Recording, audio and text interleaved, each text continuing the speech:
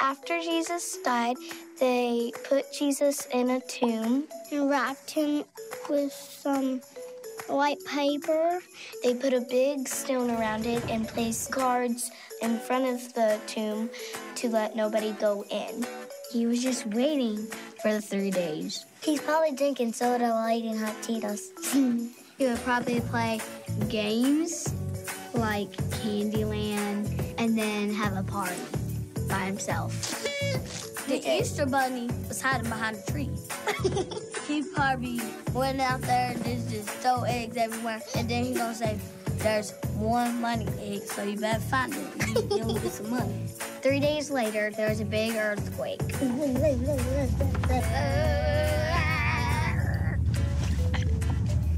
I think we should go away somewhere safe. Psych, I'm getting out of here. The earth is shaking. Run for your lives.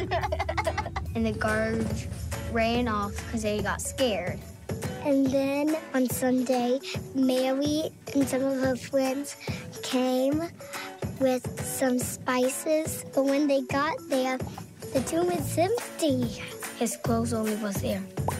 Then an angel came and said, "Don't be afraid. Jesus has risen from the dead. Go tell the good news." Mary and her friends went and told the disciples. She said, "Jesus has risen from the dead." Guys, Jesus has risen from the dead. And the disciples didn't believe them. No, that couldn't happen. Jesus can't raise from the dead. I don't believe it until I see it. But all of a sudden, Jesus came, just was there. I am Jesus. I am the Son of the Lord God, and I am Jesus, your friend. And then the disciples said, "Jesus, it's you! Yay! Jesus is alive!" Totes cool. Jesus, before he left to heaven, he said, "I have done what I have came to do." And then he risen, then he was going up to heaven. His disciples were crowded around him. The disciples said, "Holy guacamole! I can't believe Jesus really flew. That's awesome." Now what? Let's go tell the news. Well, good morning. Glad you guys are here this morning to join us for this special occasion as we celebrate the day of our risen Savior, Jesus. If this is the first time you're joining us, we're glad you guys are here, and I want to give you the opportunity to reach out and connect with you, and invite you to email me at matt@stonebridgemarietta.org, and you can just send a one-line email. "Hey, I'm new to Stonebridge, and I'll look forward to connecting with you, and would love to share more with you about our church." On Sundays, it is our desire every Sunday that all of us, from the students, the children, to the adults, that all of us would have the opportunity to connect with the Lord, and that we would also be able to connect together as a body. And so we're glad you guys are here this morning. Again, we want to thank you guys for continually giving to us through this time, and on the screen, how you can continue to give your offering to us, to our church. And we're so thankful that we have a church that just has been giving to us through this whole time. So as we continue into worship, let's go ahead and spend a couple minutes as we open the service in prayer. Jesus, we're so thankful for this weekend, for what it means to us, that we see your deep love for us on the cross. And then we get to experience and see your power as you rose from the dead, your victory over death. We love you. We love this day that we get to celebrate who you are. We get to celebrate your goodness. We get to celebrate your love for us. We pray all these things in your name. Amen.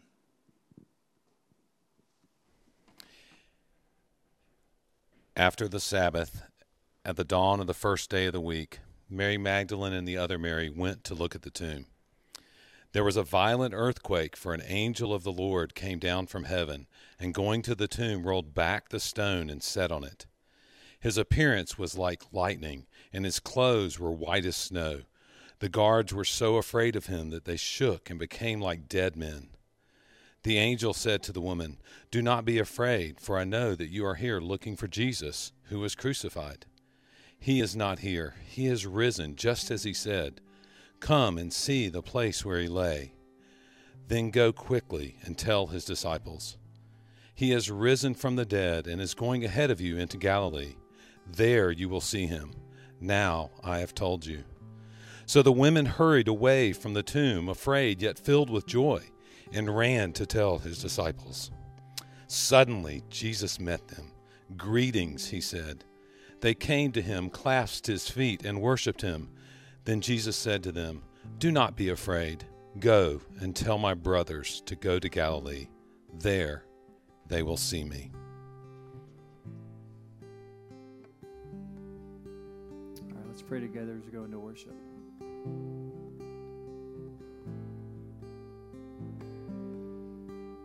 Jesus, our desire is to lift you high and to meet with you during this time. But we want to give you our thanks. We want to give you our hearts today. We want to give you our minds and our bodies. And we're so thankful for what you've done for us, that you've made a way for us to enter into your presence, to know the Father.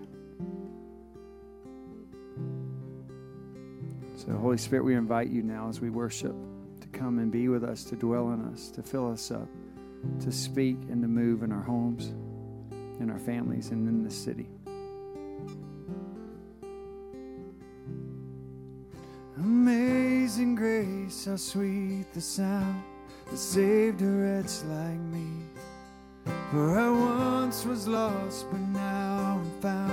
Was blind, but now I see. And hallelujah, Christ is risen from the grave.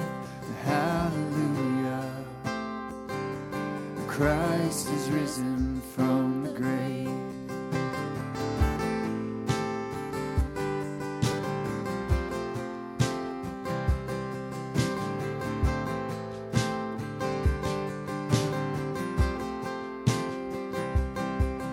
The prodigal is welcomed home, the sinner now a saint. For the God who died came back to life, and everything has changed. Hallelujah, Christ is risen from the grave. Hallelujah, Christ is risen from the grave. Oh, death, where is your sting? Oh, fear, where is your power? The mighty King of Kings has disarmed you, delivered and redeemed. Eternal life is ours. Oh, praise his name forever. Hallelujah, Christ is risen from the grave. Hallelujah, Christ is risen from the grave. And all throughout eternity our song will be the same. Hallelujah, Christ is risen from the grave.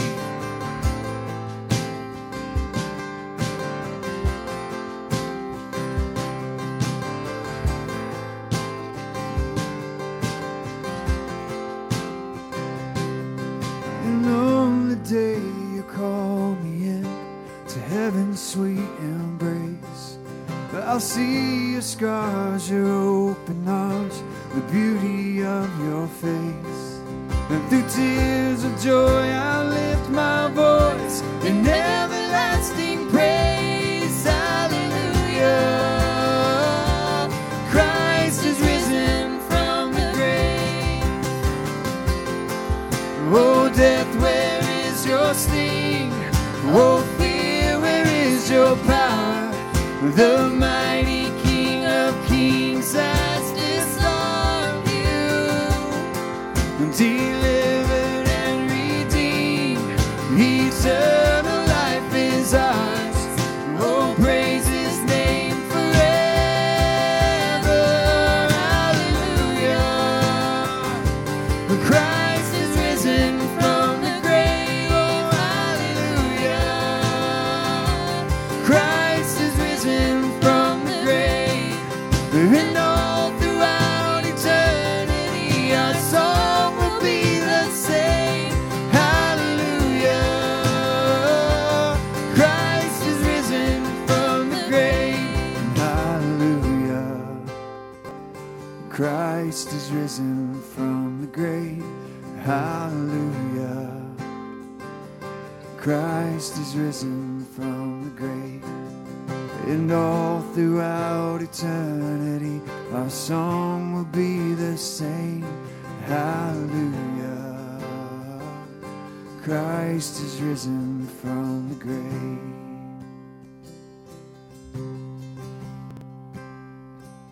You were the Word at the beginning, the one with God the Lord Most High.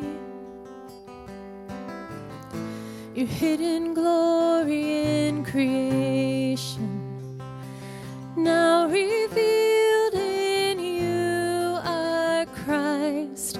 What a beautiful name it is. What a beautiful name it is.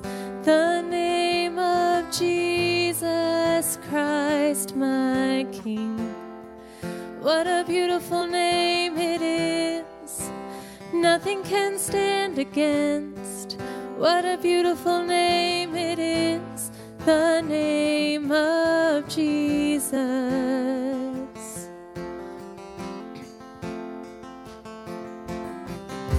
You didn't want heaven without us, so Jesus, you brought heaven down.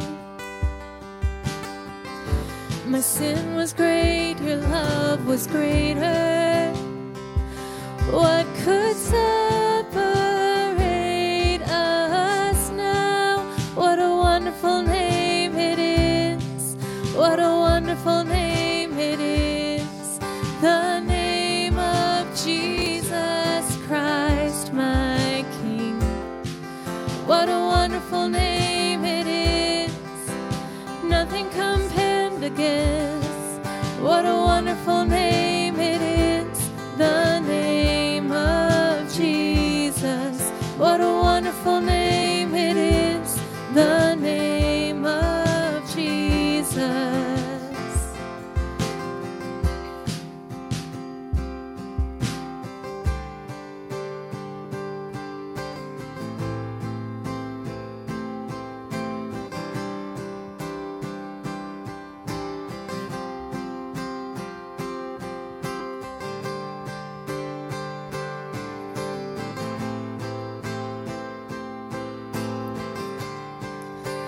Death could not hold you, the veil tore before you. You silenced the boast of sin and grave. The heavens are ringing the praise of your glory, for you are raised to life again. You have no rival, you have no equal, now and forever, God, you reign. Yours is the kingdom, yours is the glory, yours is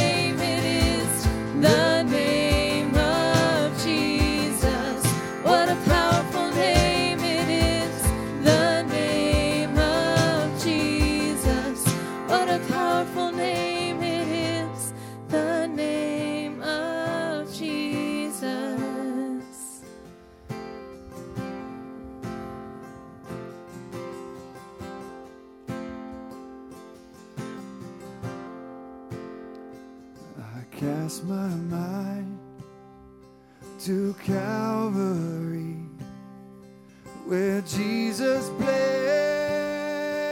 and died for me. I see his wounds, his hands, his feet, my Savior on that cursed tree. His body bound and drenched in tears, they laid him down in Joseph's tomb, the entrance sealed by heavy stone. Messiah still and all alone.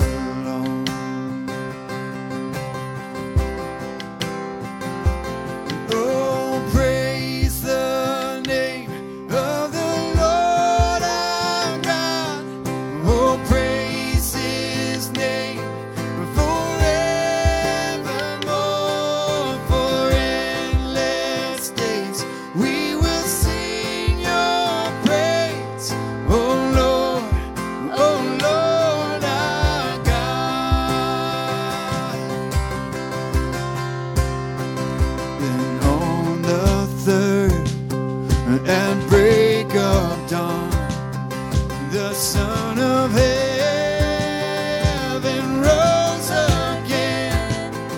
Oh, trample death, where is your sting?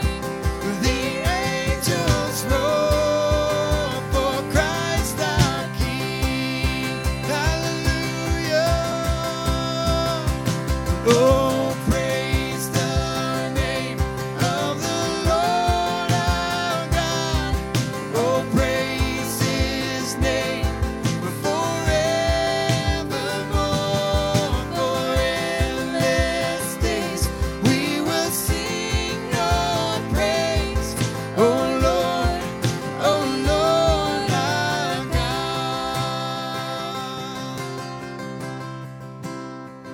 He shall return in robes of white.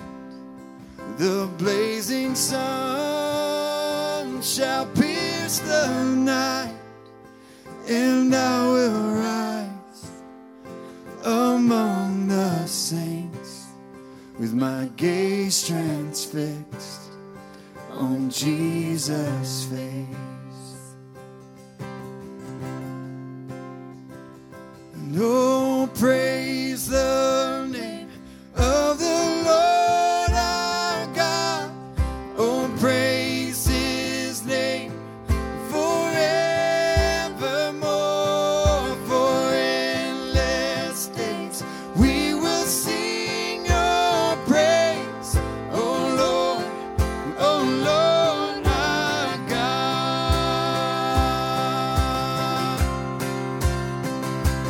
Oh, praise the name of the Lord our God. Oh, praise his name forevermore. For endless days we will sing your praise. Oh Lord, our God. And oh, praise the name of the Lord our God. Oh, praise his name forevermore. For endless praise we will sing your praise. Oh Lord, our God. Oh Lord, our God.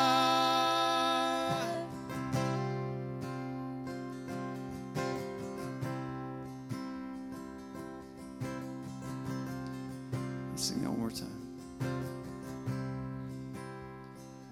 And oh, praise the name of the Lord our God. Oh, praise his name forevermore. For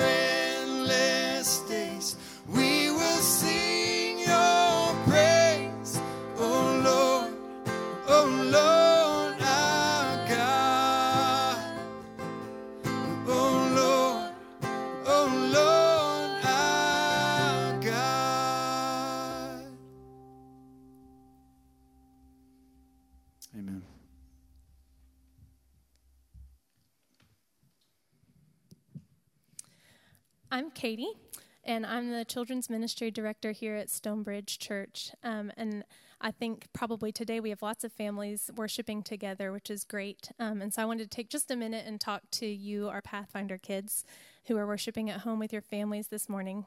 So happy Easter. I hope you guys are having a wonderful Easter full of joy and worship and Easter baskets and candy and bunny ears and all of the things that Easter brings.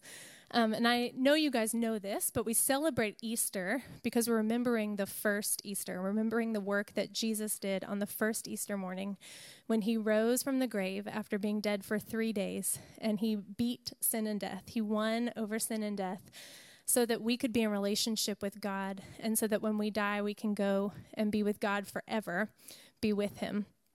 And so that's what we celebrate on Easter morning, and that's a huge reason to celebrate. But this Easter, I also want to remind you that we don't have to wait until the end of our lives to get to experience the goodness and the victory that Jesus brings. When we choose to trust Jesus and we believe in what he did for us on the cross in coming to die for us, we get to enter into a relationship with him now.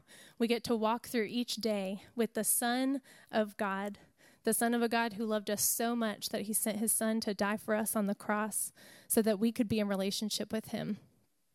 We get to be in relationship with a God who's working for our good and who wants goodness and victory for us in our lives. So this Easter, we want to celebrate both. We want to celebrate that one day we get to be in heaven with God, that we don't have to be afraid of death any longer, that we get to live with him forever and for eternity. And we also want to experience and celebrate Jesus' victory in our lives and in our hearts today. So this Easter morning, I want you to think about your life, and I want you to think about if there's an area in your life today where you need Jesus to win, where you need him to beat sin. Maybe there's something that's making you feel worried or scared, and you need Jesus to bring you his peace. Maybe you're angry at someone, or there's a situation, something that happened that makes you feel angry, and you need Jesus to win in your heart with his love. Maybe you or someone you love is sick, or you have a relationship that's struggling, and you need Jesus to bring healing in that place. He wants to do those things. He wants to work in your heart, and he wants to bring goodness into your life. So let's, as Mr. Bo comes up and sings our next song, I want you to spend some time in prayer and spend some time reflecting with the Lord on that. Let's thank him for the huge work that he did on Easter and for making it so that we could be in a relationship with God and that we could spend eternity in heaven with him. And then if there's an area in your life where you need Jesus to win today, submit that to him. Say, Jesus, I trust you. I believe in what you did for me. I believe in your love for me. And I want to trust you with this thing or this person or this thing that has me worried, this situation. And then ask him for help. Ask him to win. Ask him to replace whatever it is, your worry, your anger, your sadness, with peace and with his joy, because he loves you so much. So let's celebrate those things and spend some time thanking him for that this Easter morning.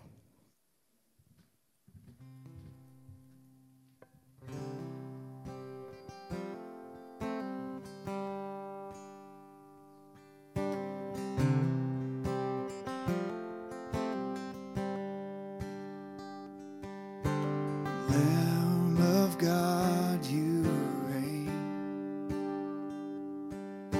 high and lifted up. All will bow at your great name, Holy Son of God. You're the Holy Son of God.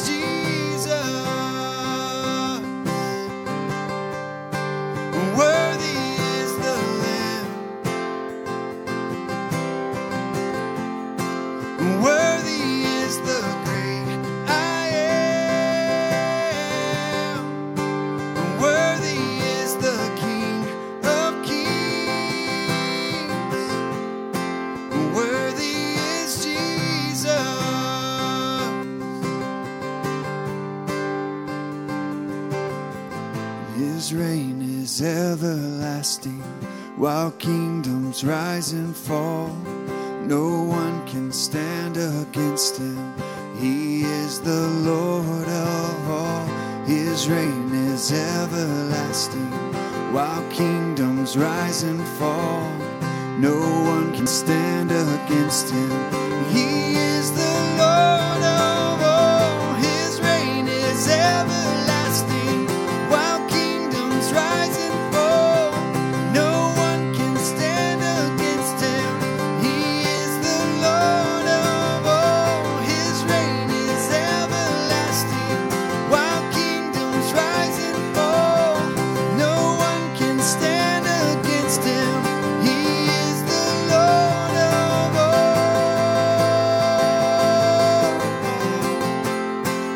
Lord of all. Worthy is the Lamb. Worthy is the great I am. Worthy is the King of Kings. Worthy is Jesus.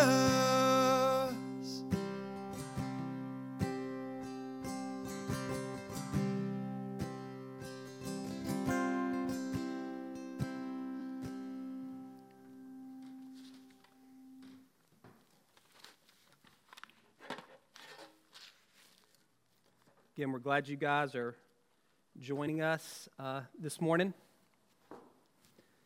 If you've got a Bible, you can turn to John 20. We're going to dip out of Revelation for 1 week. Before we get started with the scripture, thanks to Emily Smith for putting all these flowers together, the floral arrangement. If you know her, please let her know how appreciative you are. And also, thanks to all of y'all that participated in that family challenge this week. It was great to see all the submissions. People said when I got on Instagram like 2 weeks ago that was a sign of the apocalypse. I think a better one is Marnie Tanner in a TikTok video. I'm not sure I ever thought I would see that. So that may be an indicator that the end is near. So you want to pay attention this morning. So we're going to look at 2 encounters that Jesus has post-resurrection, one on Easter Sunday morning and then one a week later. These are both found in John 20, so I'm going to read both of them together, and then we'll talk about them. Early on the first day of the week, while it was still dark, Mary Magdalene went to the tomb and saw that the stone had been removed from the entrance.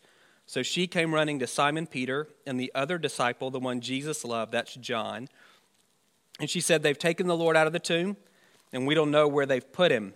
Jump over to verse 11. Now Mary stood outside the tomb crying, so she's come back at this point. As she wept, she bent over to look into the tomb and saw 2 angels in white seated where Jesus' body had been, one at the head and the other at the foot. They asked her, "Woman, why are you crying?" "They've taken my Lord away," she said, "and I don't know where they've put him." At this, she turned around and saw Jesus standing there, but she did not realize that it was Jesus. He asked her, "Woman, why are you crying? Who is it you're looking for?" Thinking he was the gardener, Mary said, "Sir, if you've carried him away, tell me where you've put him, and I will get him." And Jesus said to her, "Mary." She turned toward him and cried out in Aramaic, "Rabboni," which means teacher. Jesus said, "Don't hold on to me, for I have not yet ascended to the Father. Go instead to my brothers and tell them I'm ascending to my Father and your Father, to my God and your God." Mary Magdalene went to the disciples with the news, "I've seen the Lord," and she told them that he'd said these things to her. On the evening of that first day of the week, when the disciples were together with the doors locked, for fear of the Jewish leaders, Jesus came and stood among them and said, "Peace be with you." After he said this, he showed them his hands and side. The disciples were overjoyed when they saw the Lord. Skip down to verse 24. Now Thomas, also known as Didymus, one of the 12, was not with the disciples when Jesus came. So the other disciples told him, "We've seen the Lord." But Thomas said, "Unless I see the nail marks in his hands and put my finger where the nails were and put my hand into his side, I will not believe." A week later, his disciples were in the house again, and Thomas was with them. Though the doors were locked, Jesus came and stood among them and said, "Peace be with you." Then he said to Thomas, "Put your finger here, see my hands, reach out your hand and put it into my side. Stop doubting and believe." Thomas said to him, "My Lord and my God." Then Jesus told him, because you've seen me, you've believed. Blessed are those who have not seen and yet have believed. So there's not a lot that we know about either Mary Magdalene or Thomas. They're both mentioned just a couple of times in the Gospels. But we don't have enough to paint a picture, but I think we can draw a sketch of each one of them. Mary Magdalene, the most significant thing in her life was she had 7 demons cast out of her by Jesus. That's not recorded in the Gospels. We don't know the story. It's just recorded in Luke 8 that it actually happened. So if you think about a demon as this being whose sole job assignment is to wreak havoc, to steal and kill and destroy, and now imagine that you're subject to the influence or the control of 7 of those. And then Jesus comes in with a word, he sets you free. That's a life-changing encounter. She went from enslaved to free in a moment. And what we see from Mary Magdalene is then she devotes herself to following Jesus. She's a part of this group of women that are following Jesus around, like physically, literally following him around for at least a short period of time. She was one of several women who supported Jesus and the 12 out of her own pocket.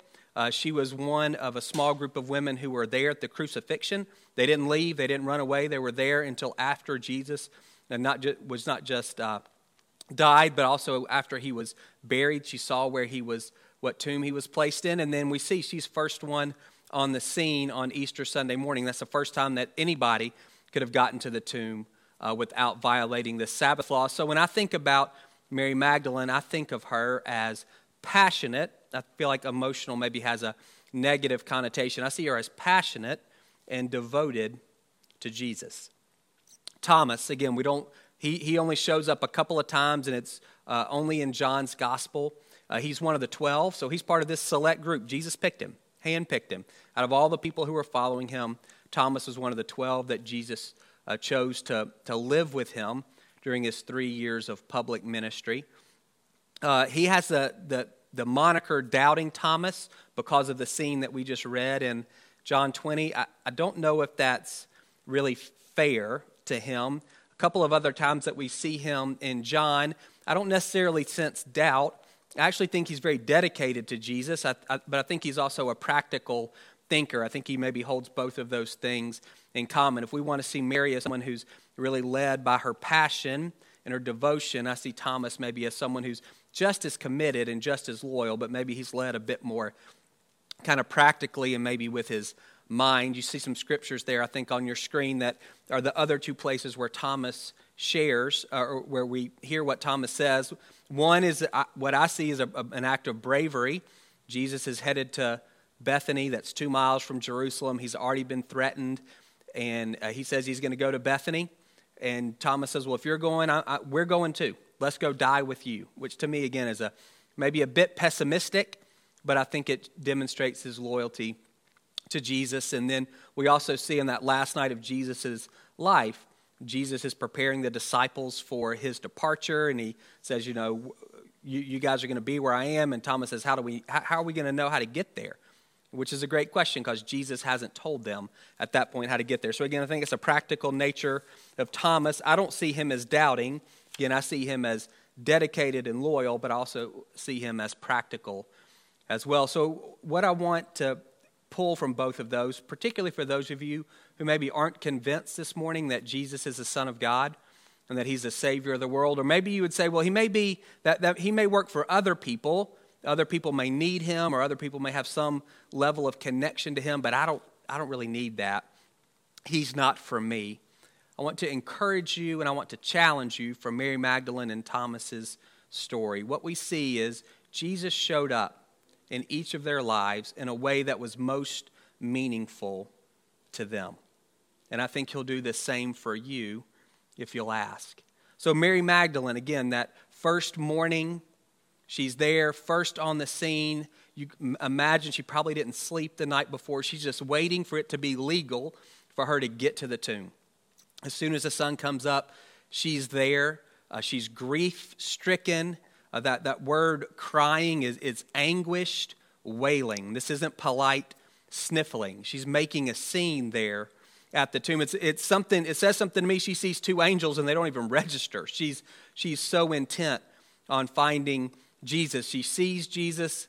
She thinks he's the gardener. Maybe that's because he's out of place and he's unexpected, or maybe there's some supernatural thing going on and she can't see him. I don't know.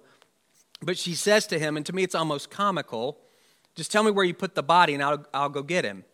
Jesus is a full-grown man, and his corpse would literally be dead weight.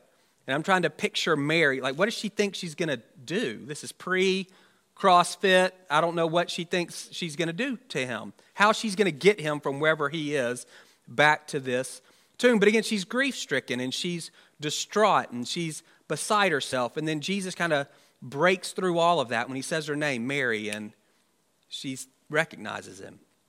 I don't know if you've ever been in a similar spot where you were beginning to get worked up, and someone that you know and you love, maybe they put their hand on your shoulders and they said your name.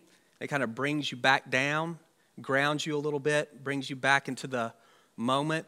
That's what Jesus does for Mary. He says her name, and that's all she needs. And then she's able to recognize him. Thomas is different. And Thomas, again, he's not wired like Mary, and Jesus appears to him in a way that I think is unique to Thomas. I don't know why he wasn't there that first Easter night. You have the 9 disciples, you have the 10 disciples are gathering. Judas is out of the mix. Thomas isn't there. I don't know why they weren't under, 10 people or less gathering restrictions, but he wasn't there. And the disciples come to him and say, "Hey, Thomas, we've seen the Lord. He appeared to us." And Thomas's response, I don't know if you hear it as defiant. I don't. I'm not going to believe unless I see the wounds and put my fingers in the nail holes and my hand in his side. And you could hear that, again, as him being defiant. I don't know if you've ever been left out. You've been left out of something, and it's kind of this natural response to say, well, I didn't really care anyway. I didn't really want to go anyway. Or that's stupid. Or, we kind of can that's a normal response to being hurt that we were left out. And I'm wondering if that's where Thomas was coming from. He wasn't being defiant. He was just disappointed that for whatever reason, he wasn't there. I don't know if he was mad at the disciples. Maybe they didn't text him and let him know they were having a meeting. I don't know if he was kind of upset with Jesus. Like, how could you do that if I wasn't there? And I'm thinking he was most likely just upset with himself. That for whatever reason, he wasn't there that night. And so his response when they say they've seen Jesus, and you can imagine how excited and overjoyed and exhilarated and bewildered, you can imagine all of the emotions, and he's left out. And again, I think just that human nature is to kind of react in that way to mask our disappointment and our hurt. Now, again, Thomas was being defiant because when Jesus shows up the next week and he gives Thomas the opportunity to run the experiment and do the test, Thomas doesn't do it. He doesn't put his fingers in Jesus' nail holes, and he doesn't put his hand in Jesus' side. I think what he wanted was the same experience that the other 10 disciples had. And you'll see there on the screen, it's almost a carbon copy. Jesus does almost the exact same thing 1 week later, and I think he does it just for Thomas. He knows that's what he needs. He knows that's what he needs. And so Thomas gets the exact same experience. They're in a locked room, and Jesus appears in the locked room, and he says, "Peace be with you," and then he offers his wounds as an opportunity to verify that it's truly him. So in both cases, with Mary Magdalene and with Thomas, Jesus appears to them in a way that speaks to them, in a way that's meaningful to them. He doesn't just call Thomas's name, and for Mary Magdalene, he doesn't say, "Here, run the test. Put your fingers in my nail holes." He knows what they need, and that's what he gives them. And so my encouragement and my challenge, if you're someone who's not yet convinced that Jesus is the Son of God and the Savior of the world, would you ask? Would you take some time this week and would you ask him to reveal himself to you in a way that makes sense to you, in a way that you would understand? To me, the key is just to ask with sincerity. I think that's all Jesus is looking for. We know Mary was obviously sincere. She was incredibly earnest in her desire to find Jesus' body, but I see sincerity in Thomas as well. The fact that he shows up the next week. He doesn't pout. He doesn't cut himself out of the mix. He shows back up the next Sunday night. I don't know what he did the nights in between, but I know that Sunday night he was there. He put himself in the position to encounter the Lord. And Jesus showed up. And so again, I would encourage you, if you're someone who right now you would say, Jesus is not that to me. He's not my Savior yet. Would you be willing to ask that question of him this week? Would you, Jesus, show yourself to me? Reveal yourself to me in a way that I can understand. If you truly are the Son of God, if you truly are the Savior of the world, if you really did rise from the dead on the first Easter 2,000 years ago, would you demonstrate that reality to me? If you're willing to do that, I'd encourage you just to let somebody know. Let someone know that you love, who's in a relationship with Jesus. And if you're not comfortable doing that, please reach out to one of us on the staff and let us know that you're praying that prayer. We're not going to try to convince you of anything that you don't want to believe, but we'll listen to you and we'll pray for you. And we'll just trust the Holy Spirit. His job is to lead us into the truth of who Jesus is. And we'll trust the Holy Spirit to do that in your life in the way, again, that's the most meaningful to you.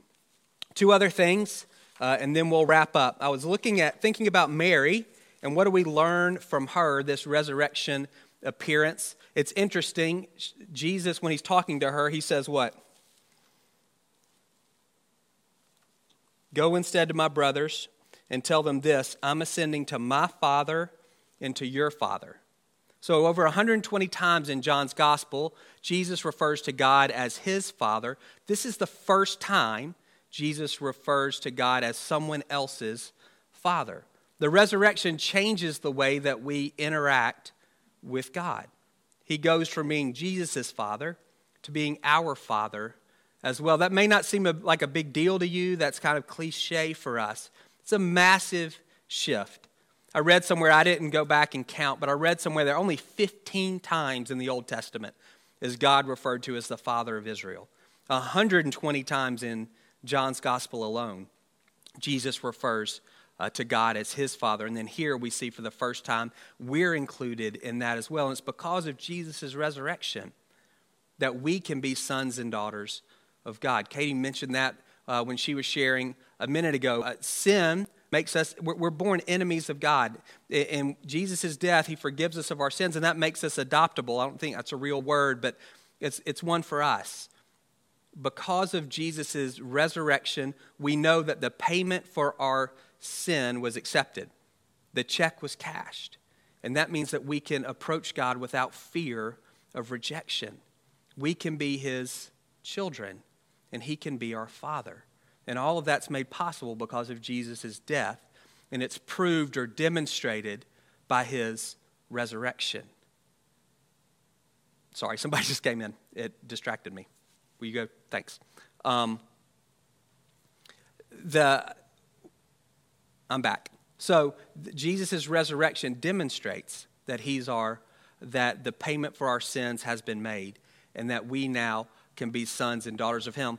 There's an interesting phrase in the Bible. It talks about Jesus as the cornerstone, and that word cornerstone can also be capstone. And when I think about God as our Father, I think about it in both of those dynamics. The cornerstone is the first stone that's laid in a foundation, and all the other stones are aligned to it. The capstone is the last stone that's put into an arch, or the last block put into an arch that holds the arch together. The idea of God as our Father is both of those things in terms of our relationship with God. I asked you about a week and a half ago in those Instagram devotionals, what do you think about when you think about God? And if you're not thinking about Father, if that's not what comes to your mind, God is my Father, I want to challenge you and I want to encourage you to press into that this week. I don't believe Jesus was the first Jew to ever call God Father. But what he did was he centralized the father-child dynamic. He made that central, fundamental in terms of how we relate to God, our understanding of who God is and how we connect to him. Again, that idea of God as Father, it's the cornerstone for our relationship, and every other understanding of God we have is aligned with that, God as Father. And it's the capstone, it's the thing that holds all of our understanding of who God is together. In that model prayer, Jesus said, our Father. He didn't say our Creator, he didn't say our Sustainer, he didn't say our Judge, he didn't say our Provider. He's all of those things. But Jesus says, address him as Father. And if that doesn't naturally come out of you, if you don't tend to view God as your Father, and challenge you and encourage you to press into that this week. A couple of things you can do. Read the story of the prodigal son. It's in Luke 15. To me, it's the best picture of what it means for God to be our Father. You'll see a book there on the screen. It's called The Cross and the Prodigal. It's the best book I've ever read on the prodigal son. It was written by a guy named Kenneth Bailey, who spent most of his life in the Middle East. And so he's looking at this parable through the lens of a Middle Easterner. How would Jesus' original audience have heard it? It was revolutionary for me when I read it. I'd encourage you, if you don't want to read the book, you can do the YouTube search there. The keywords are on the screen, and you can watch his lectures. I think there's 3 or 4 where he walks through that parable in great depth. And if you don't want to do that, email Kim. There's a great article on Christianity Today. Unless you're a subscriber, you can't see it, but the church is a subscriber, and we can reprint it 1,000 times. So rather than printing it, we'll send you the link, and you can read. It's an article from Kenneth Bailey where he's walking through this story, the prodigal son. And again, I want you to do this. Really important. It's one of the benefits of the resurrection that we can call God Father. And if you don't do that, again, if that doesn't naturally come out of you, if that's not how you view God, when you think about God, if you're not thinking He's my Father, then you're missing a key dynamic that Jesus came to introduce us to. And how much more so maybe even now in the midst of all of the chaos and all of the swirling, to know that you have a good Father in heaven.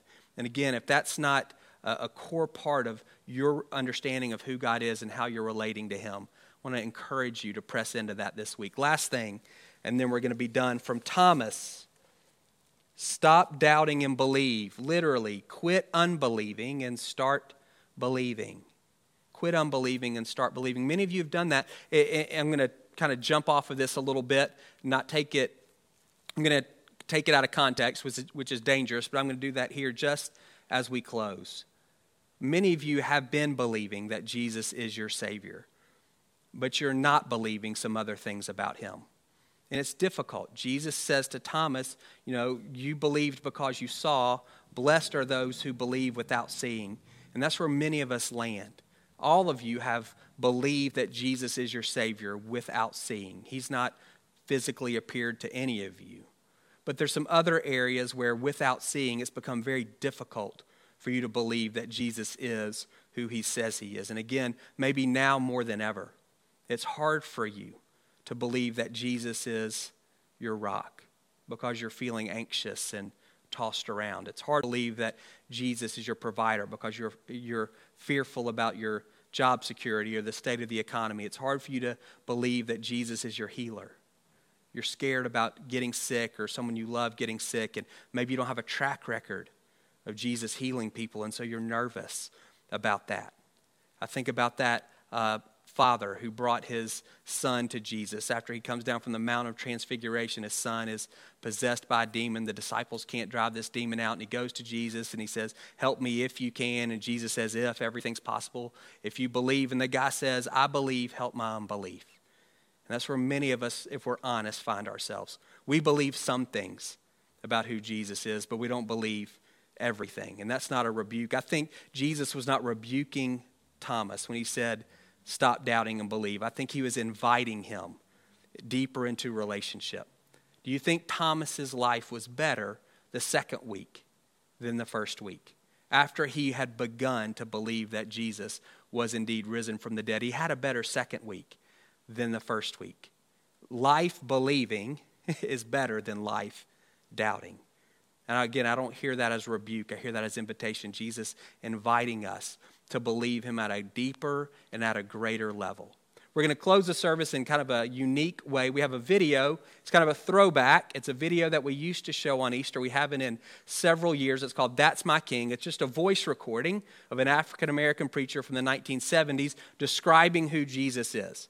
I don't want you to turn this video off. I want you to watch it all the way through. I guarantee that everything he says is better than anything I've said, and it's going to be the best thing that you hear all week. As you're listening, I want you to listen prayerfully. I want you to listen through the lens of stop unbelieving and start believing, or I believe, help my unbelief. Recognizing there's growth for all of us.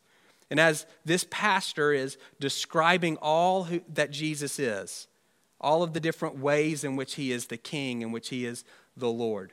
I want you prayerfully just to begin to ask the Holy Spirit. You can go ahead and close your eyes. Just begin to ask the Holy Spirit, guide me more deeply into the truth of who Jesus is. These are the areas where I need help believing.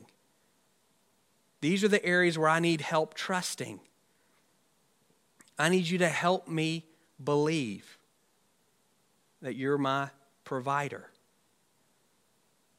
I need you to help me believe that you're my healer. I need you to help me believe that you're my rock. I need you to help me believe that you're my deliverer. I need you to help me believe that you're sovereign over all of the chaos that's happening in this world right now. Recognize Jesus desires to invite you deeper into relationship. No matter how long you've walked with him, no matter how well you know him, there's always greater levels of depth and intimacy. And he would say to every one of us, not with words of condemnation, but with words of invitation. Stop doubting and believe. Quit unbelieving and start believing. If you're a skeptic, it's the same invitation. Stop doubting and start believing. Life is better in belief, in trust, in faith than it is in doubt. I'm going to say a prayer. And this video is going to start. I want you to watch it all the way through, and that's going to be the way that we close. Holy Spirit, I pray for every child and every student and every adult who's watching this, that you would guide each one of us more deeply into the truth of who Jesus is. I'm so thankful that you know us so well. You personalize the invitation. And I pray for each one of us that we would hear you calling to us. Again, those who would say right now they don't know you, maybe they're skeptical that you've been raised from the dead, that they, from whatever level of sincerity they have, they would say, reveal yourself to me as my Savior. For those who've been walking with you for years, they would say, Holy Spirit, would you reveal Jesus to me as my healer, as my rock, as my provider, whatever it is that we need. Would you, not just today, but over the course of the rest of this week, would you be leading us more deeply into the reality of who Jesus is? And I also want to pray specifically for any who wrestle with this idea that you're their Father. I pray there be grace to forgive earthly fathers. We all come up short. And I pray, God, that there would be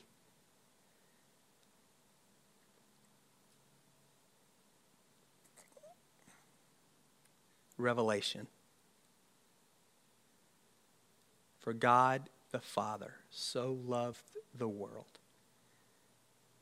that he sent his only Son, that whoever stops doubting and starts believing in him can live forever as a son or a daughter of God. In Jesus' name, amen. The Bible says, my king is the king of the Jews. He's a king of Israel. He's a king of righteousness. He's a king of the ages. He's a king of heaven. He's a king of glory. He's the king of kings, and he's the Lord of lords. That's my king. I wonder, do you know him? My king is a sovereign king. No means of measure can define his limitless love. He's enduringly strong. He's entirely sincere. He's eternally steadfast. He's immortally graceful. He's imperially powerful. He's impartially merciful. Do you know him? He's the greatest phenomenon that has ever crossed the horizon of this world. He's God's Son. He's a sinner's Savior. He's the centerpiece of civilization. He's unparalleled. He's unprecedented. He is the loftiest idea in literature. He's the highest personality in philosophy. He's the fundamental doctrine of true theology. He's the only one qualified to be an all-sufficient sufficient Savior. I wonder if you know him today. He supplies strength for the weak. He's available for the tempted and the tried. He sympathizes and he saves. He strengthens and sustains. He guards and he guides. He heals the sick. He cleanses the lepers. He forgives sinners. He discharges debtors. He delivers the captive. He defends the feeble. He blesses the young. He serves the unfortunate. He regards the aged. He rewards the diligent. And he beautifies the meek. I wonder if you know him. He's a key to knowledge. He's a wellspring of wisdom. He's a doorway of deliverance. He's a pathway of peace. He's a roadway of righteousness. He's a highway of holiness. He's a gateway of glory. Do you know him? Well, his matchless. His goodness is limitless. His mercy is everlasting. His love never changes. His word is enough. His grace is sufficient. His reign is righteous. And his yoke is easy. And his burden is light. I wish I could describe him to you. He's indescribable. He's incomprehensible. He's invincible. He's irresistible. Well, you can't get him out of your mind. You can't get him off of your hand. You can't outlive him, and you can't live without him. Well, the Pharisees